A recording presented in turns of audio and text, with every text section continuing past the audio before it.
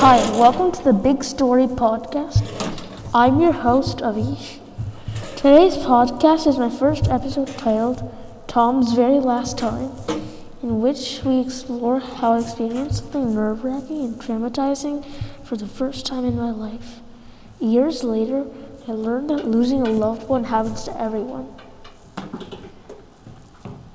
I was 7 years old when my family and I drove from our apartment in South Portland, Maine, in a white rented Toyota to go to Boston Logan International Airport in order to catch a flight to Kolkata, India, to attend my beloved grandfather's funeral.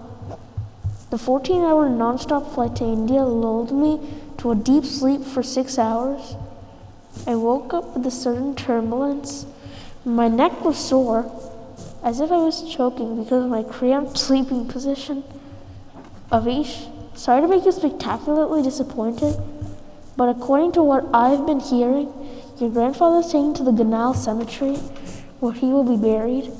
My mom said, why did they have to take him to that frightening place, especially when it's like 600 miles away from Kolkata? I barked.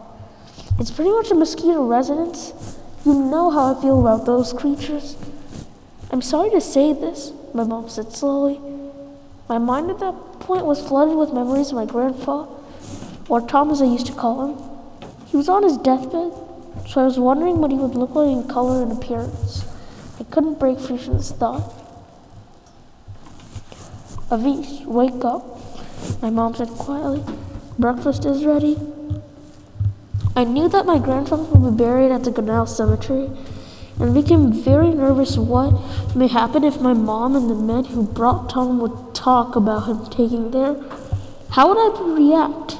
Once again, my mind was starting to blink a lot. In other words, transitioning. You may be wondering how I felt that night seeing my grandpa for the very last time. Well, it was nothing really. Right after arriving at Kolkata, I felt no shock and more relief. I saw him with my own eyes at my grandpa's house. He was the grandpa I always knew.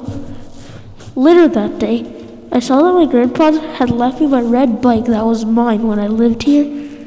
It still belongs to me only, of course. I nowadays say it was a giveaway to me before his death.